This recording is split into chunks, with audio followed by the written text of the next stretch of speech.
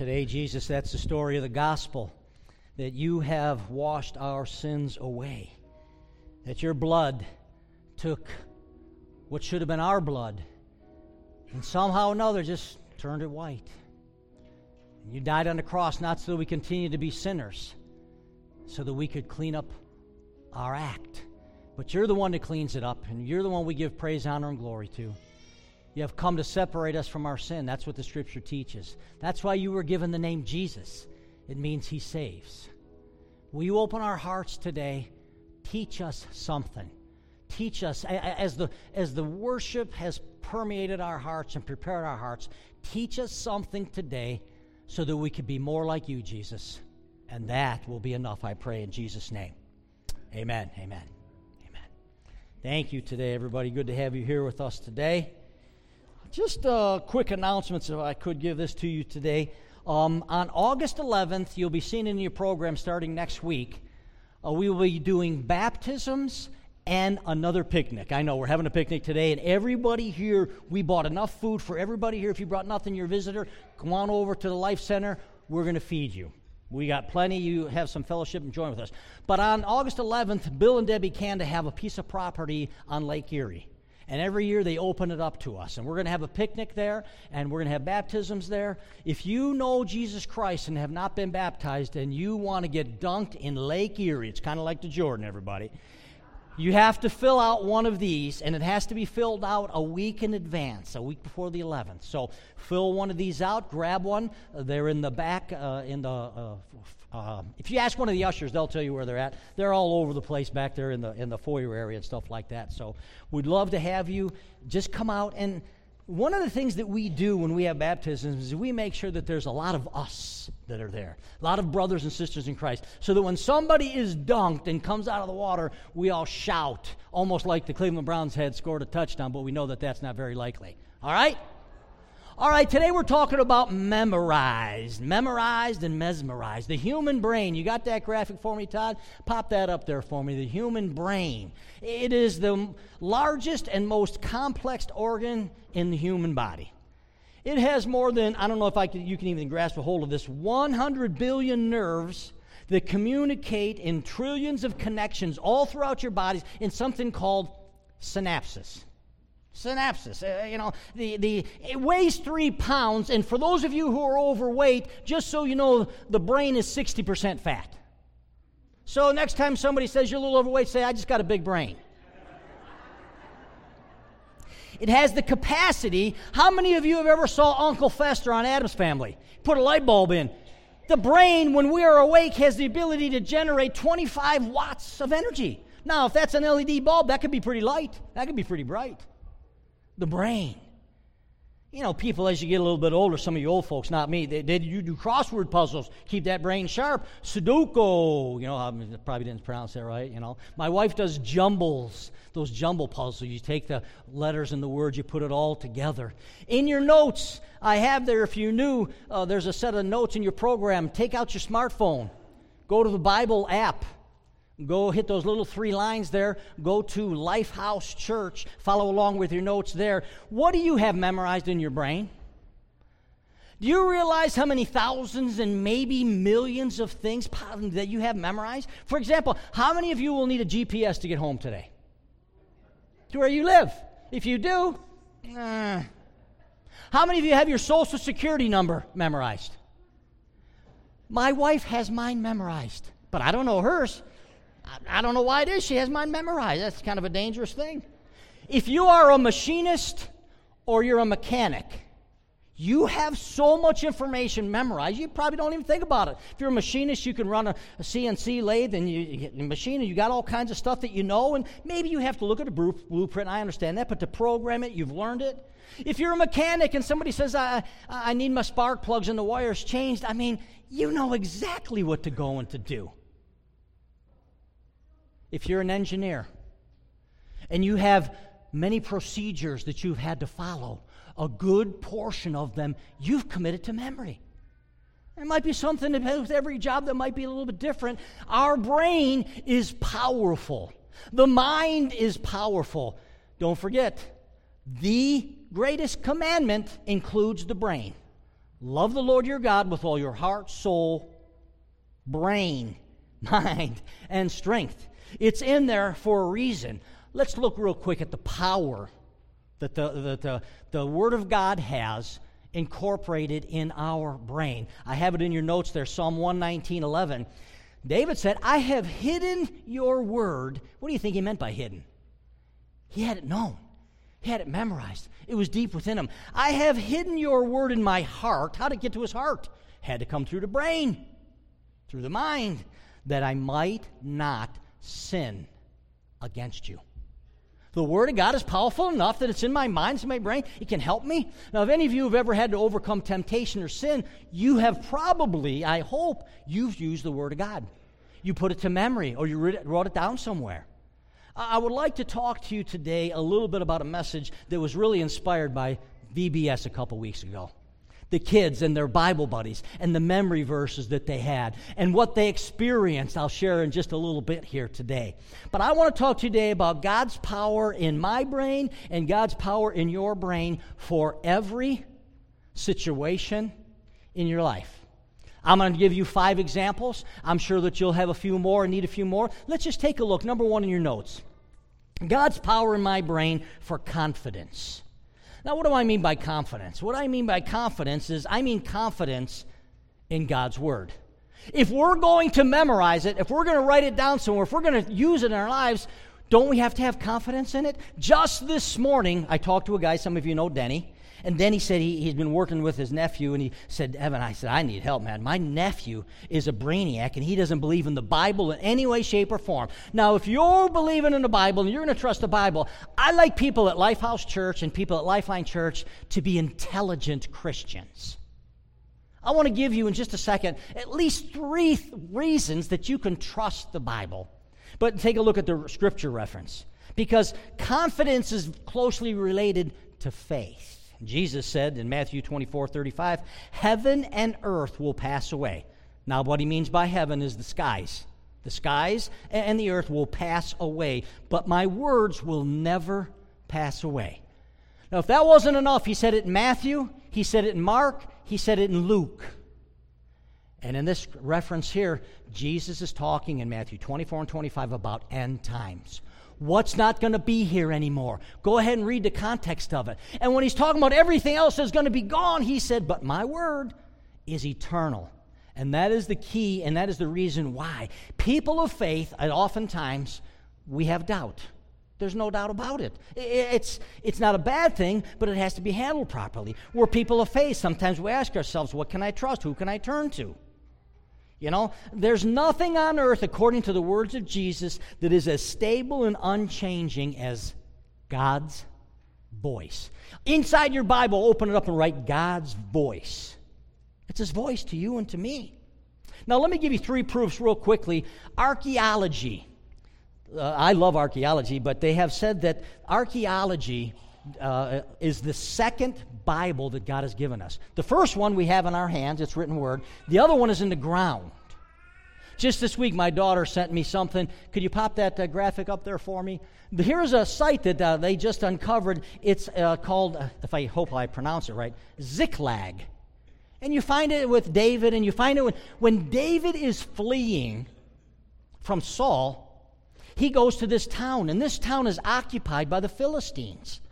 Now, according to everything in, I think it's Chronicles and 1st and 2nd Samuel, though, if you take a look at that, you look that word up, Ziklag, it says that there was, basically, if you're going to uncover it, there should be 2 nations.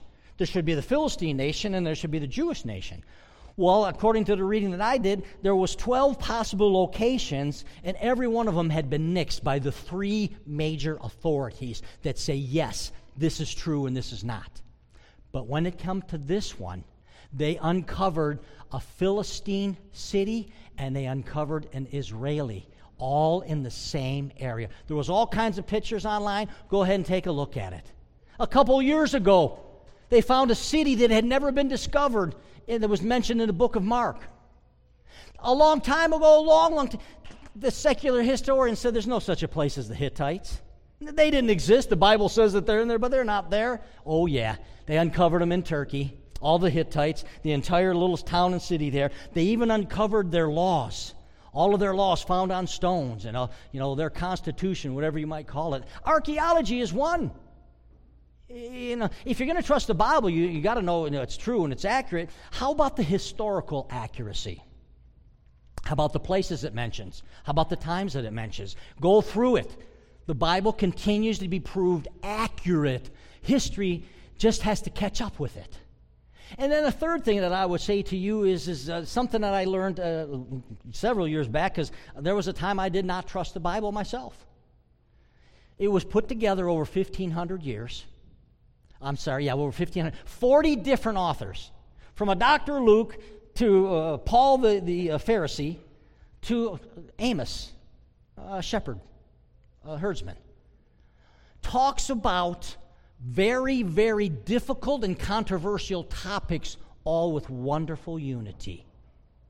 All different backgrounds. And if that's not enough, you can go do something, you can sound really smart. You say, the bibliographical proof of the Bible is better than any other book in antiquity. That took me years to learn how to say that. All that is the proof that they use to prove that Plato is accurate.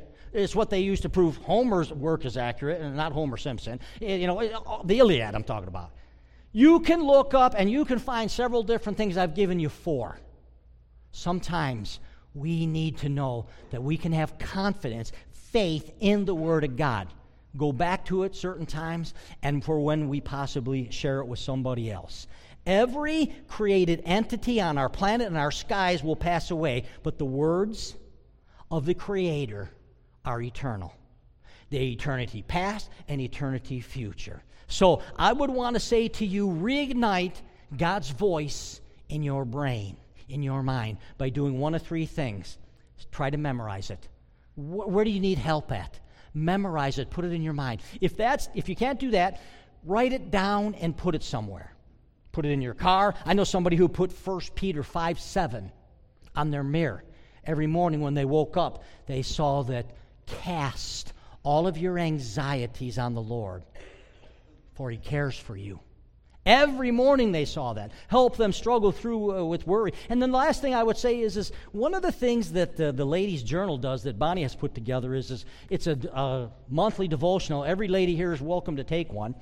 You not just see it, but the purpose of that was to write it out. If you rewrite the Scriptures out, it will stick a lot better and a lot more than just reading it. So those are just a couple different thoughts and ideas. God's power is in my brain, but I have to have confidence in His Word. Number 2, trials. I'm talking about this in Bible study, trials. Most of the trials that Christians go through in America are not necessarily because they're Christians. There's 3 kinds of trials that I'd like to talk to you about today. I'll just mention them. Number 1 is a trial because you live in a fallen world. Somebody gets in an accident, somebody gets sick, something bad, something, you didn't do anything, it just happens. You and I live in a fallen world. Those things happen to Christians and non-Christians. The other thing that happens is when you've done something wrong. You've broken the law, or you've done something and you're going through a trial because of it. And then lastly, a trial that you go through because you're a follower of Jesus Christ. You're the one in the office that won't tell a lie just to get ahead.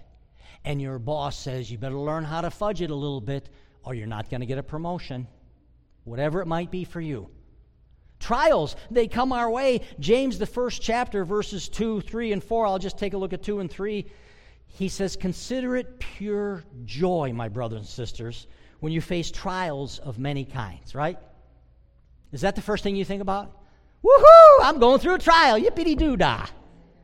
I'm suffering. And maybe because you're a Christian, maybe you just live in a fallen world. He says, because you know that the testing of your faith produces perseverance. One of the things about trials, whether they come from the world because we live in a fallen world, or they come because you're a Christian, Jesus Christ can use both of them. If you're not a Christian, they're just there. He can use both of them to help you see and to know and understand how wonderful it is that you go through something, and with God's help and His strength and His promise in your life, you can get through it. My sister Joy, she gets cancer. Young, 3 children. She dies and leaves them. Count it all joy. But I'm praying for my sister. Just become a Christian. Find out that her nurse that was taking care of her at home, her hospice nurse, was Georgianne Stopp. Some of you know her. She shared the gospel with my sister. My sister came to know Christ. Who knows if it would have happened any other way? Trials, God can use them. If we don't have memorized what God teaches us about trials and testings, it can defeat us, and it can cause some Christians to fall away. It does, and you probably know that. Maybe one of the biggest stumbling blocks for us as Christians is when something unfair happens to me. I've done nothing wrong. It's unfair. You say, God, why would you let this happen? Why? Why would this let this happen? Why? It's unfair. It's unfair to me. And then I would just ask you to think about it. Jesus went to the cross. How unfair was it for him? And that's the guy we follow. So when you're in a trial, ask yourself the question, number one, is it because I live in a fallen world? Or number two, is it because I'm a Christian? God can help you with either one. Testings and trials come. I would never send my children, probably much to their despise, to a high school or a college that didn't test them. Gave them tests. Got to take a test, got to write a paper, got to say, we're dumbing down education in America so bad, we don't even want to give grades. Grades are good. You need an F in your life to hopefully get you going. A's and B, we're kind of at that place, well, we're not really going to give grades out, but tests let you know what you know and what you don't know. Can you imagine Christianity without tests and trials? Seriously. People come and they want to be a part of the Christian faith because they don't have any trials. They don't have any suffering. Now, us Christians have nothing, so why do people come to Jesus then? For the wrong reason. The reason we come to Jesus is because of our sin. The reason we need a Savior is because of our sin. We don't want people coming to Jesus for the wrong reason. No, that's prosperity theology, everybody. Folks, there is a God who loves us. Imagine Christianity without that. It helps you know. It helps produce perseverance. Put several verses in your memory bank. I gave you one. Because if you live on planet Earth for very long, you're going to need to make a withdrawal. Number 3 in your notes, guidance. Anybody here need guidance? You're making a decision today, in the past, whatever it might be, guidance. You need guidance. I went with my family to the Grand Canyon, Zion National Park, Bryce Canyon, Antelope Canyon, Cantaloupe Canyon. They took me all kinds of places. But my daughter Daniela and my daughter Elizabeth did all of the research ahead of time. They knew where we were going. I just had to get my ticket and go. Shoot, Ricky even drove. I didn't have to do nothing. Just show up. Then they marched me up and down this big crack place, hurt my back, and I got back. So I had personal guide. And so do you. You and I have a personal guide. Let me tell you how it is that I got here today. Early in my Christian walk, when I gave my life to Christ, very early on I felt a call into full-time ministry. I didn't know if it was real, if I should do. I didn't know what to do. I didn't know what to do. I didn't know where to go. And so I talked to people, and I got around different people, and I gave my life to Christ. And they had something every year in the Friends denomination called the yearly meeting. They'd have speakers and teachings and things like that. We came to call it the yearly beating, where I went to, That was supposed to be funny, I thought so. So we went to yearly meeting. And that evening, after work, I went there because they were going to have preaching. Charles Duvall, missionary to China, was speaking. He spoke from his wheelchair. Powerful. Powerful. The only problem is I didn't know how to dress. I probably still don't. When I walked in, everybody's in suits and ties and looking good, and I had a T-shirt on and shorts. And I was quickly told by people from my church, don't tell anybody you're with us. Lord is my witness. Half joking, I'm sure. Charles Duvall gets done sharing his message. Powerful. They start to play the song. You're the potter, I am the clay. Mold me and make me. This is what I pray. And the Spirit of God is on me, telling me to go to the altar. And I said, I am not going to the altar in shorts. I kid you not. It's funny now. It wasn't funny at the time. I was sweating. I'm staying right here. And as best I can say to you, what I heard the Spirit of God say is, Evan, if you don't go to the altar now, I will withdraw my call off of your life. So I went. And when I got done, Dr. Bob Hess, some of you know who that might be, was praying with me. And I said, I just don't know where to go from here. I got a job, I got a house, I got my wife and 3 kids. I think I had 2 kids at that time. And he opened to Psalm 32. You got it there in your notes, everybody. Psalm 32, verse 8, verse 9, and verse 10. Evan, I will instruct you and teach you in the way you should go. I will counsel you with my loving eye on you. Verse 9, Evan, don't be like a horse or a mule, which have no understanding, but must be controlled by bit and bridle, or they will not come to you. Verse 10, many are the woes of the wicked, but the Lord's unfailing love surrounds the one who trusts him. T-R-U-S-T, trusts him. And I got up from there, and I kept that verse, and that verse guided me and directed me to where I went to Bible college. It guided and directed me to plant a church called Cornerstone. It guided and directed me here and to plant a church called Lifeline. God's Word. People came up to me in college. They said, how are you going to know where to go, what you're going to do? I said, honestly, I don't know. But I had grown to so trust God and say He will guide and direct me. I'm trusting this verse now. It's made many decisions for me in my life. Now, here's one thing I know. Psalm 32 was in the Bible before I ever knew it was there. Psalm 32 was there. It lay dead and dormant on the pages of my Bible until I trusted it. Till I trusted God's word. This is why I think it's so important to memorize, to have it in there, to know. This is why I say, I don't know, but God will guide me. He promises. What are you hanging on? He wants you and me to hang on. See, you need guidance from Jesus Christ, and I am living proof that you can get it. Living proof. What do you have? Maybe you have something different. I hope you do. When you need guidance and direction, where do you go? Number 4, witness. If you are a Christian, you are to be a witness. Right? Very early on, we're to be a witness. Everywhere we go, everything we do, we're to be a witness in many different ways. We're more than fans.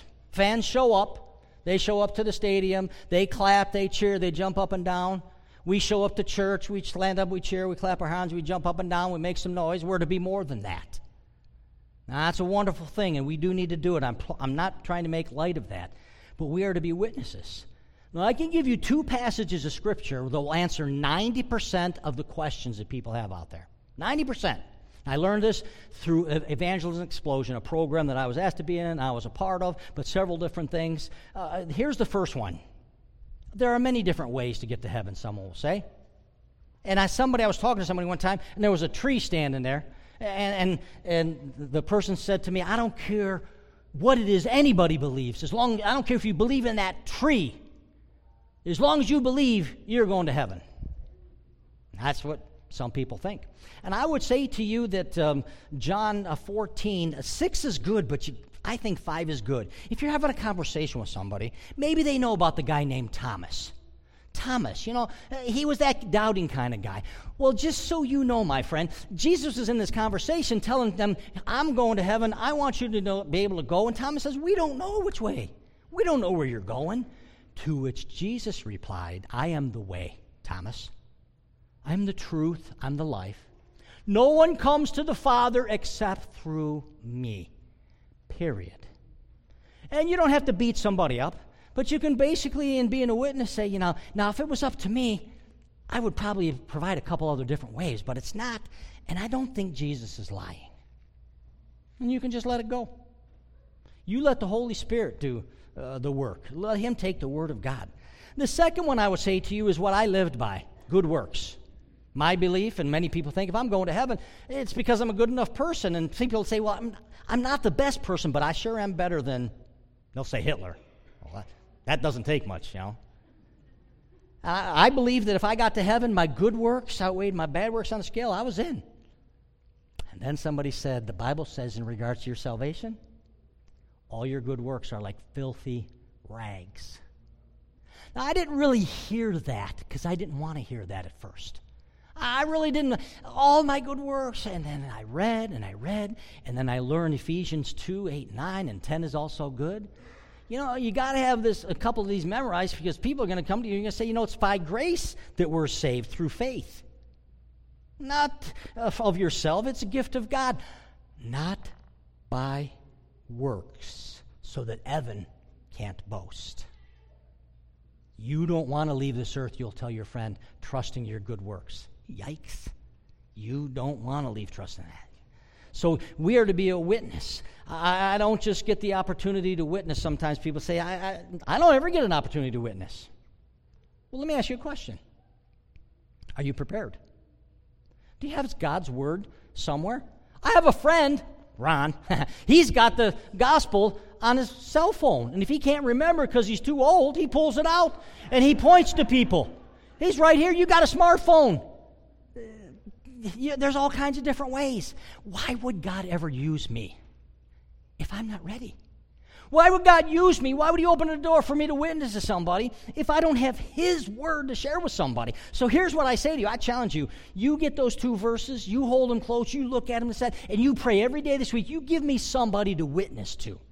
And you might just get crazy and win them to Jesus Christ. See how that changes your life. Church, we're to be a witness. And many of us don't get the opportunity. We're not looking for it, not praying for it. We're not prepared. Get prepared. And you watch and see what Jesus does. Number 5 is strength. Strength. Lord, give me strength. What do you need strength for? Somebody this past week is talking about getting strength. They need strength. You know, I don't believe it's just enough to say, God will give me strength to get through this. I think that there are many, many verses, I'll give you 1 or 2 today, that are in there so that you can claim them and that you can do what it says. Strength. Nehemiah, the 8th chapter, verse 10. Here's the situation. Nehemiah had rebuilt the walls of Jerusalem. The people, the Jews, were coming back in. The Israelites were coming back in. The scribes were walking through the crowd, and they were reading the Old Testament because they hadn't heard the Old Testament. They were realizing everything that they had done wrong, and they were crying, and they were wailing, and they were weeping. They were sad. And don't get me wrong, I know that there's a time to grieve, and I know there's a time to be sad. I understand that.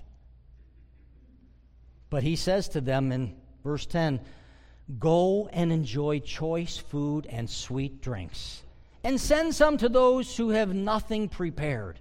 In other words, have something to eat, brighten it up a little bit, cheer up a little bit, have a little bit of party, and I love this, think of somebody else. When you're down, when you're sad, think of somebody else. I think of Bill and Debbie Kanda, who lost a son to heroin, and when we had another funeral for another son that had lost, they were there serving. And Mrs. Kanda and the mother held each other, talked to each other, cried together. He goes on to say, this day is holy to the Lord. Do not grieve, and you may know this, for the joy of the Lord is your strength. Even when there's a time to be upset, even when there's a time when when we need strength, the Bible says, be careful. Be careful that you still incorporate a time of praise, a time of lifting up. The Bible says God inhabits the praises of his people. And sometimes when we're an Eeyore for too long, or a Debbie Downer for too long, or we're having a pity party for too long, we're just going down, down, down. I can remember an elderly gentleman, he's older than me, maybe twice my age, he had lost his wife. She had a long battle. He lost his wife. And at the altar, I prayed with him when we were done talking. He said, the reason I'm up here, and he was crying. He says, because the Bible says, give thanks in all circumstances and to be joyful. And I am. And he's one of the strongest Christian men I knew. We have to discipline ourselves to make sure at certain times the joy of the Lord, the joy is gone. The strength of the Lord is gone.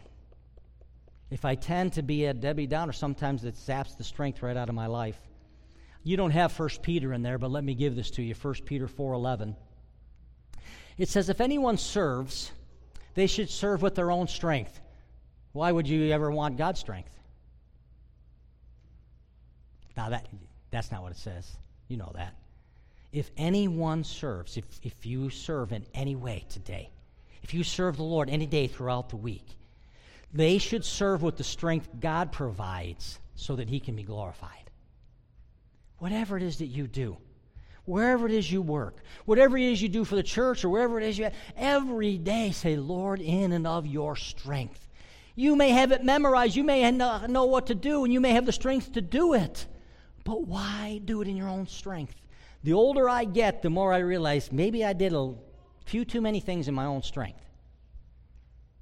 Ask the Lord no matter what it is you do. You're running sound? Say, Lord, give me your strength, because, Lord, you know you need it with all these crazy musicians up here. Yes? In your notes, I have the phrase, don't grow up. And the reason that I say that there, don't grow up, is because if memorizing God's Word is for kids, then please don't grow up. I don't want to grow up, you know. Adults are some of the weirdest people on the planet. I talked to VBS kids this past week, and on Tuesday I got a chance to talk to them when I was talking about memorizing, and they did their Bible buddies. And the one little girl interrupted me, shot her hand up, and she says, I got a Bible verse memorized. I said, let's hear it. She quoted it, and she gave the reference to it. Now, who do you think put that in there? It wasn't one of the ones from the VBS. That was a mom and a dad. That had to be a mom and a dad, maybe a grandma or a grandpa, helping them put the Word of God in their mind when it's little, when it can get inside of there. That's why the asterisk in your note says memorizing Bible verses is for kids. And there's not a person here who's not God's kid or child if you know Jesus Christ. You're just a kid. Please don't grow up. I'm almost done. If your Christianity isn't working for you, if everybody talks about that relationship with Jesus Christ and it just seems so far away, maybe it's because you don't have God's voice in here. Maybe you're going through life, time after time, situation after situation, and you're just doing it of yourself and you don't have something. On the back of your notes, I put 6 places there. I gave you the top 2. Temptation, passage of Scripture to memorize. Sanctification, I gave you a passage of Scripture to memorize. 4 other blanks for you to say, what are you going through, and to search out and to find a passage of Scripture for it. I close with this story. Tuesday, like I said, I came and there were 44, 45 kids. They had a lot of kids, you know. Jane was there, and so many of you helpers were there, Marcia and Megan Belisi there. And the Bible verse on Monday was Nahum 1:7. The Lord is good, a strong refuge when trouble comes. The Bible point was, when life is unfair, God is good. Kids need to know that because adults don't know that. And the Bible story was the Israelites were slaves for the Egyptians. And the Exodus, how they got out. Now, in case you don't know, over at the Life Center on Monday, Marcia told me this last week it was the worst start to a VBS she's ever had in her life. That was encouraging. We got air conditioning set up and got it in there for them. Every time they tried to plug something in, it popped another fuse. The air conditioning gone. They had all kinds of trouble. They called me midway through. Ernie calls me, Evan, we got no water. I said, well, turn the tap. No, 11 years. We've never had a problem. The well dries up for VBS. Now you got kids that can't wash their hands and can't go potty. So they got through what they got through, and on Tuesday, Megan Belisi, God bless her, she was right here, and she was telling them these verses. She says, you know, we're like the Israelites. We had problems. We didn't have no water. We didn't have no power. We didn't have air conditioning. And we had to exodus and march all the way over here. And now look at the promised land. We got so much air conditioning in here, we can make it snow. They got in here. They had the big screen. They had all that going on. All kinds of water, as much as you needed. God is good. Even when things are bad, He can take it and change it and turn it around. Don't ever grow up. You don't ever want to grow up. Stay a kid, helping VBS, learn the lesson, and make sure you have your Bible buddies. Lord Jesus, as we close here today, we give you honor and glory and thanks for all that you've done in our hearts and our life, for the Word of God that we can trust, that we have our confidence in, for the Word of God that we can put in our hearts and minds, even so much so that if it's down in our heart, it can keep us from sinning. It can help us when we need guidance. You can be our guide. It can help us when we need strength. But we need to make sure we understand what the Scriptures say and what you say. I know that you love for us to quote your word back to you. As we pray it, as we know it, as we put it somewhere, may it change our lives. May it draw us closer to you. And Lord, before we enjoy this wonderful picnic, we know that it comes from you. There were hands over there that were helping and preparing it and people. But Lord, we give you thanks for the fellowship and the food we will enjoy. In Jesus' name, amen. Roger's going to give you a couple quick announcements because we're all hungry.